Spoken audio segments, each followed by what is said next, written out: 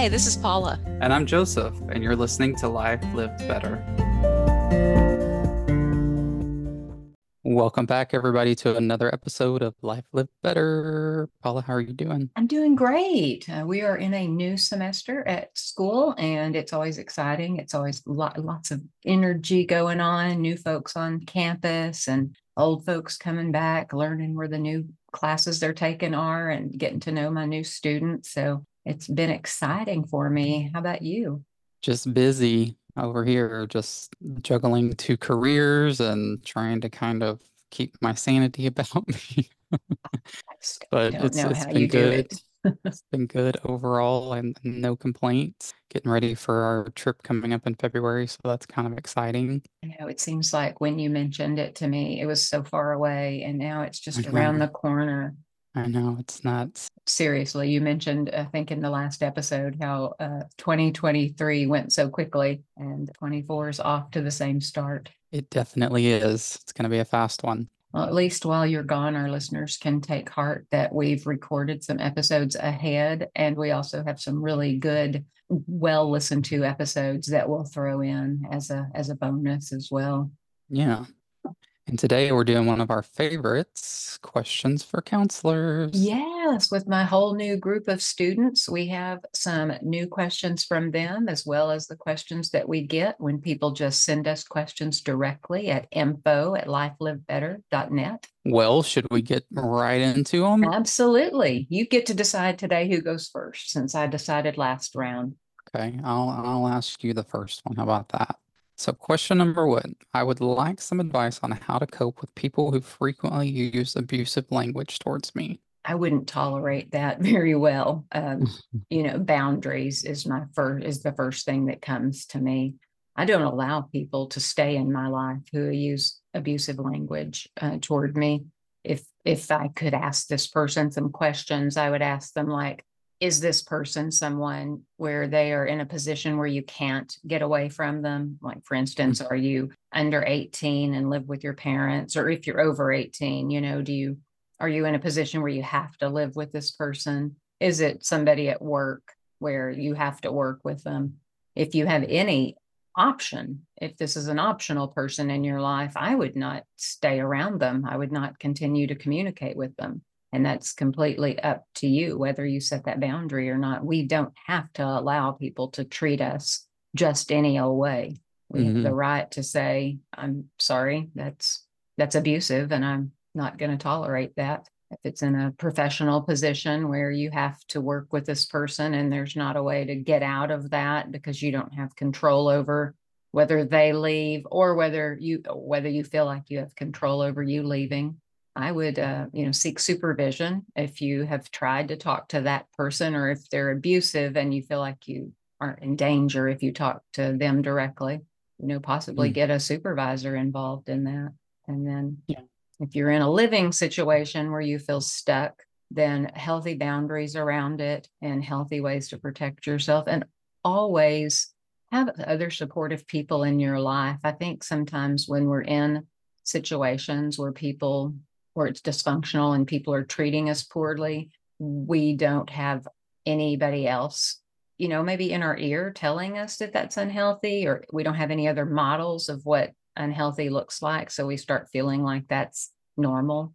Hmm. So just a support system outside of that situation. That is a hard question, honestly. And I feel like it could probably take an episode to address how you can set some boundaries and get out of that situation. What do you think about that? I think a lot of what you said, I mean, as far as like what type of relationship it is, would definitely play in how you respond to it. So I've had a client share in the past that he lived at home with his parents and that his parents were very kind of verbally abusive to him. And the solution in that situation was that he needed to not live there. He was old enough to live on his own and old enough to take care of himself, but he was kind of in between college semesters and had taken a little bit of time off. And we talked a lot about boundaries. We talked a lot about, limiting interaction with the family. So I think in any situation, like you said, limiting your interaction where possible, trying to make sure that you're keeping yourself safe. If it's a situation, like you said, with an employer where you can call someone else in, you can have a mediator like human resources, like that's a good option.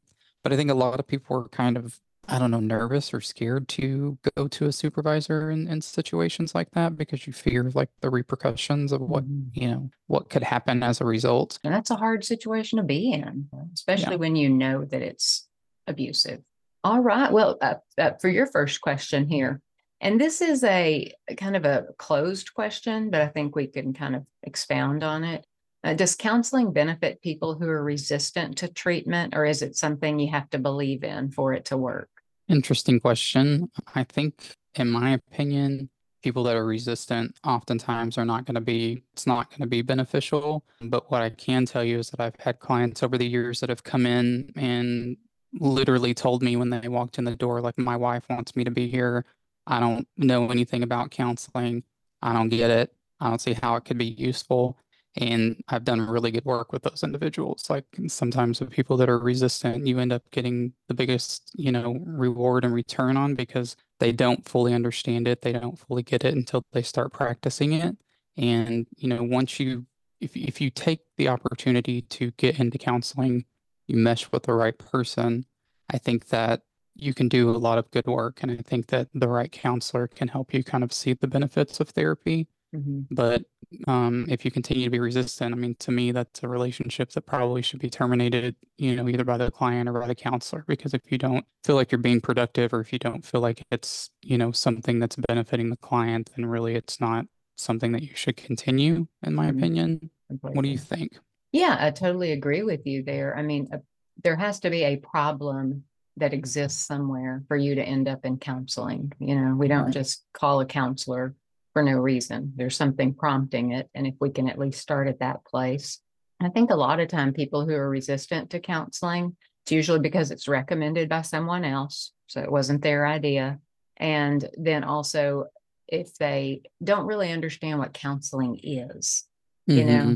many times I have found counseling has been more about educating, than it is what I think people think counseling is. Like you learn something new, you learn a new skill, and your counselor kind of helps you just direct that. Number one, discover what the main problem is that needs rectifying. And then two, what can you do for that problem? So I agree with you that when people have come to me, because I worked many years and I've received referrals from the criminal justice system, Hmm. and people many times weren't electing to come on their own. So people were frequently resistant to that. I had great relationships with most of them because I didn't I didn't treat them as if they had no choices, like maybe they felt like they didn't when they were sent there.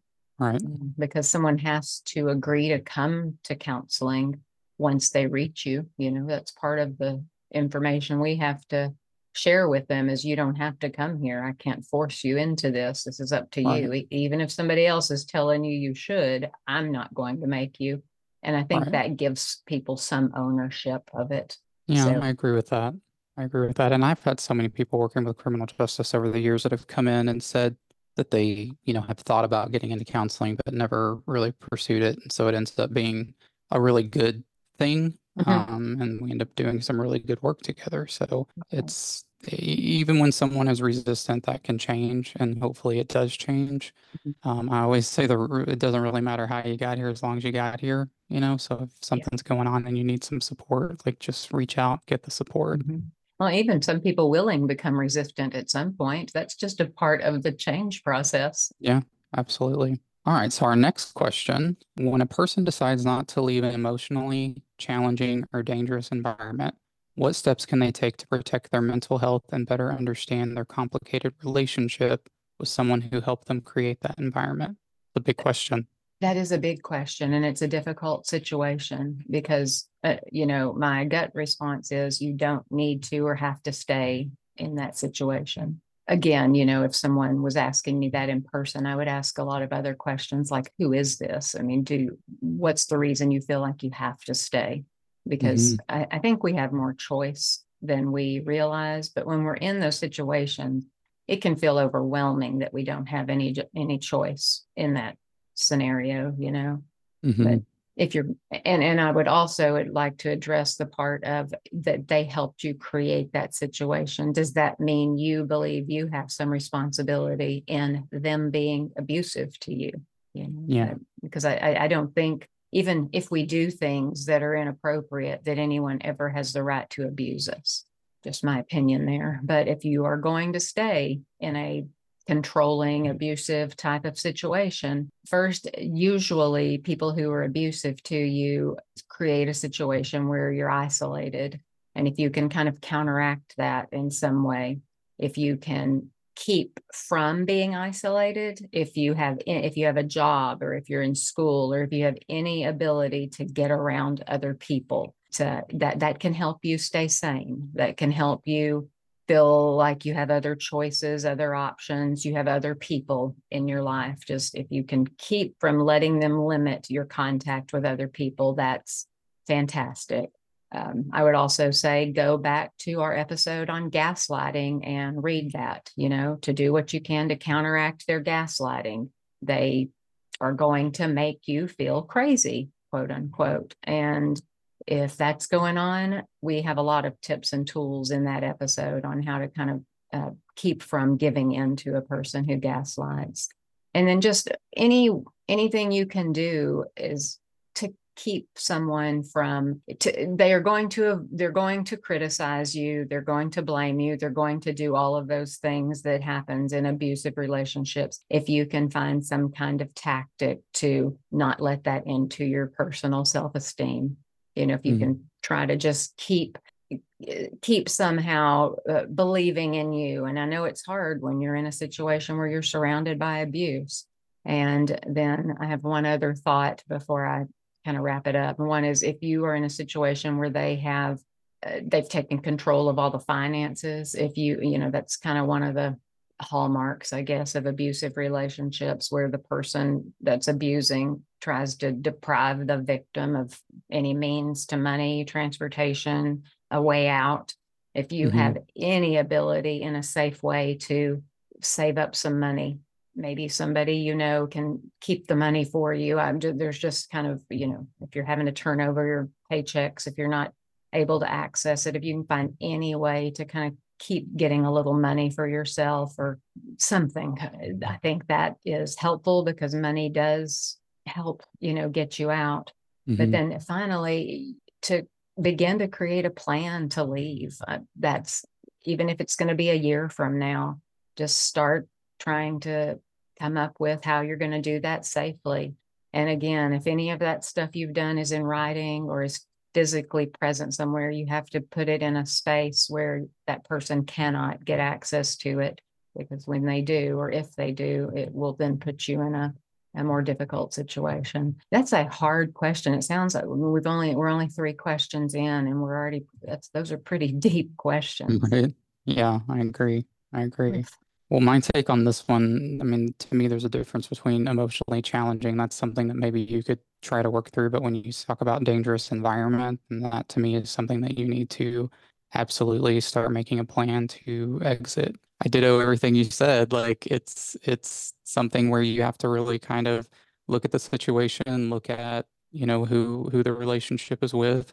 I immediately think of like an abusive partner type relationship when I read the question. And so I think a lot of times we feel like there aren't any options. And especially if you've been in a relationship for a long time, you kind of become conditioned to the abuse. And so understanding that that's not normal and that's not something that you should have to deal with or have to have in your life. And if it's something where, again, if it's a dangerous situation, then you have to make a plan. And I think making the plan gives you a sense of freedom and something to kind of work towards. It's kind of some goals in order to, you know that you're not just stuck in it, that you're actually taking steps to get out of it. Yeah. So sometimes just setting down and coming up with, you know, an idea of what you think you can do in order to start separating yourself can be very empowering. I agree. Just the planning of that can be. Yeah. All right. So for your next question here, so I'm a college student and I'm wondering how I know if the career path that I've chosen for me is the right one. We're just getting too many big questions today.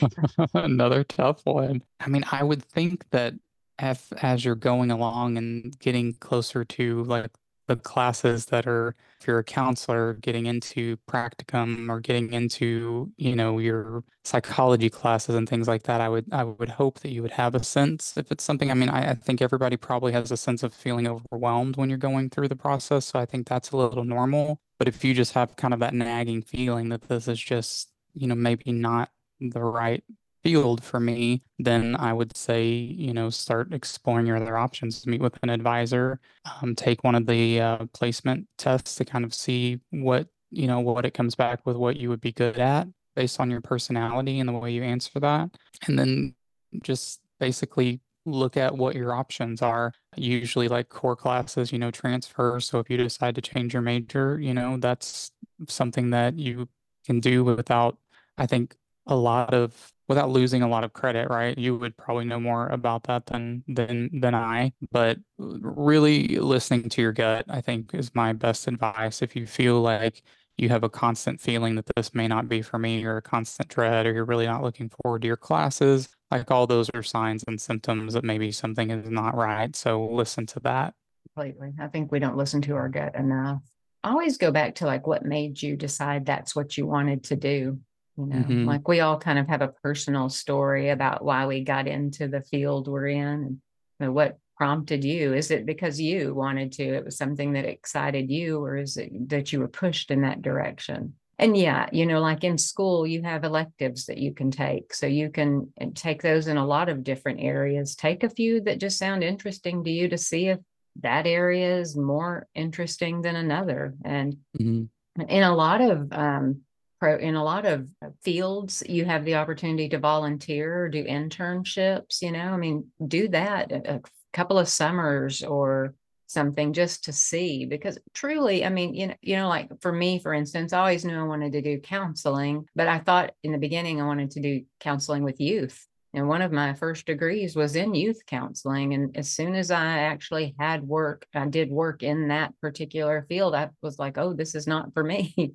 It just wasn't. And it would have been sad if I would have just kind of hung my hat on that being the rest of my life. And of course, I don't know about every field besides the counseling field, but I know in the counseling field, there are so many different jobs you can do. Hmm. And if you don't like one, you can try a different one. If you don't like working with that particular population, you can try another population. So I think sometimes before we get into the work we do, we don't realize how broad it really is.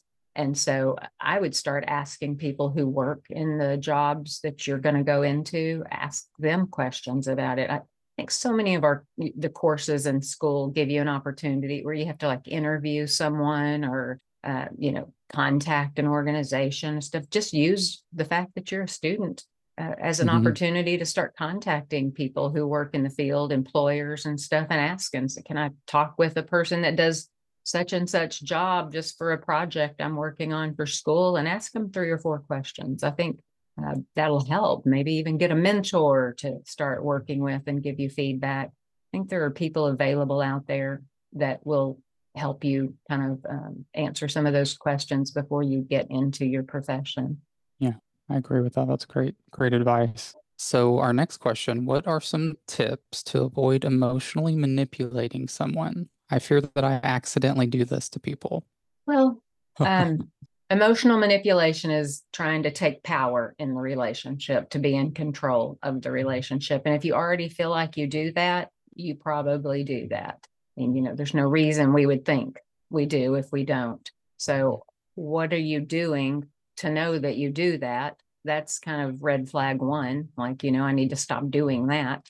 I would also step back and look at what it's doing to your relationships. How is it damaging them? And are you talking about just romantic relationships, or do you mean all your interactions? You feel like you need to be in control and kind of be the winner. And if that's if you see that's going on, when we manipulate, that's the tool to get what we want. I would ask myself questions like, what's the reason I feel like I have to get my way all the time? What would happen if I didn't get my way this time? And start small. People are not going to want to be in a relationship with somebody who always wants to win and someone who always wants their way. And emotional abuse can turn into much greater abuse if it continues. There's a lot of studies that say emotional abuse is like a precursor to physical violence in intimate relationships. It can damage the well-being of everyone in relationship with you. It can cause people not want to be in relationship with you. So I would just ask myself a lot of questions. Why do I want unequal relationships? Why do I want to be in unhealthy relationships? Why do I need to abuse this power? What's going on with me to do this stuff? And where are all the flaws in me and my communication and my emotional makeup that I have a tendency to want to do that? I'd say kudos to you that you actually are aware of it. That's the first step to getting it changed. These are some big questions today, Joseph. What do you think about that? They are. I agree with you. I think, the fact that you're able to recognize that it's happening to me means that you can start taking steps to change it and maybe connecting the dots as to where that came from. If it's something you grew up around, when there's addiction in the family, it's not uncommon for there to be a lot of manipulation and for that to be kind of something that gets learned along the way. So figuring out where it comes from, I think is important. Figuring out where it's showing up in your relationship, why it's showing up in your relationship. I guess the particular issues, or is it all the issues, everything? And then just kind of working towards educating yourself to make some changes in those areas. Listening to podcasts, researching, finding books, talking to professionals, all of those things will help you. But again, I think I agree with you, like the insight of knowing that you're doing it is kind of the most important. And now it's just a matter of how do I begin to change that? Start small, start with little changes. Those are more manageable than major changes. Maybe clue your partner into the changes that you're trying to make so they, can call you on it if they see it happening or feel it happening. This next and last question, we actually had several people ask some version of this question. So how do counselors deal with the difficult or traumatic things that they hear from clients just as part of their daily work? How do you take care of yourself? Definitely something that happens and something that I think the longer you're in the field, probably the better you get at kind of compartmentalizing these things. I know when I first began counseling, I heard stories and I heard situations that I really became invested in and wanted to, be part of the solution and fix it for people. And I found that I was more concerned sometimes than the actual individual was. And so that was something I had to kind of inventory and change quickly because you can't be more invested in a situation than, the person that you're working with. But figuring out how to take care of yourself, practicing self-care, doing the things like I have a counselor that I sometimes process things that, have come up with clients and having, you to bounce the ideas off of, just having people that you can kind of lean on for support. And, like staffing situations, obviously you want to keep everybody's privacy and anonymity, but, you can talk in general terms in order to kind of process because there is that secondary trauma that sometimes can happen where hearing an event is something that can actually traumatize you. So it's important that you take steps to make sure that you're taking care of yourself. And to me, that looks like that self-care that we talk about all the time, seeking professional help in some situations, having a good support system in place, and really just having, the ability to kind of almost set boundaries with yourself in regards to how much you're willing to invest time-wise, energy-wise, because it is difficult. It is difficult to kind of shut that off. I have worked with clients who have really, shared difficult things with me, and I've taken that home and found myself thinking about it or laying in bed at night thinking about, what should the advice, what should the feedback be, and I do get invested in people. And so, that is something that I think with time you learn, you get better at. In the beginning, I think you need to expect to be traumatized sometimes by what you hear, but just learning to implement those support systems where you can, I think is the best thing that you can do. I hope that answers that question. I think that's really good. spent last week during my the first week of classes. I talked so much about this third hand trauma and how you've got to take care of yourself and you must take care of yourself and you can't give into it because then you won't be. And almost to the point where I thought, I hope I'm not talking people out of wanting to do this work. But whenever you first start, it is, I think, kind of shocking that you hear, because we know the worst things that have happened in our life. But then we start hearing things that we never could even fathom occurring. And, you know, you and I, especially, were in addiction counseling. People use substances because of severe pain a lot of times and trauma. So there had to be something that motivated people to start using substances. They wanted to numb. And some of those things are tough to hear.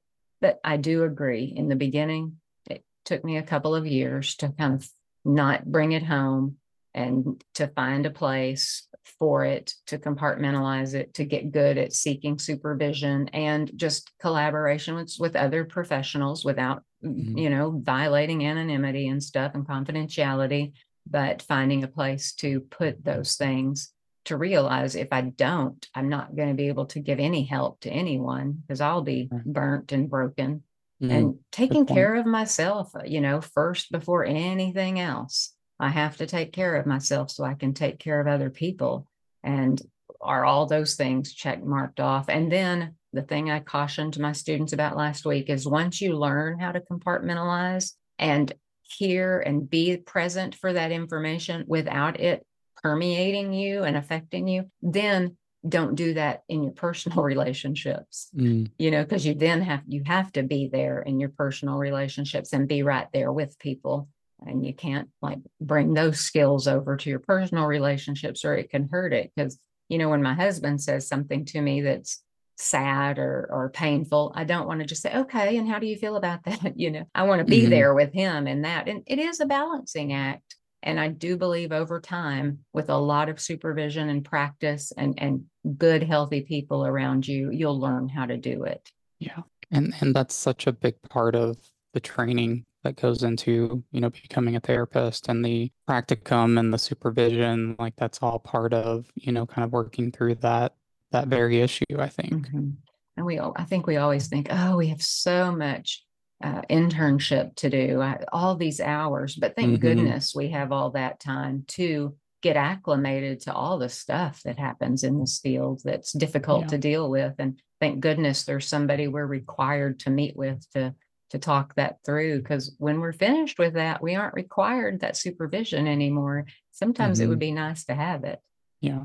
That is, those were a lot of hard questions.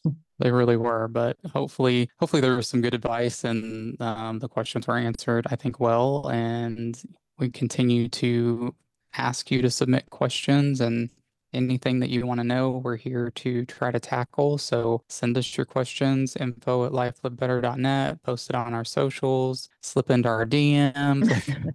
Somebody, please. Right. However you want to get them to us, just get them to us. And as always, don't forget that knowledge leads to a life lived better.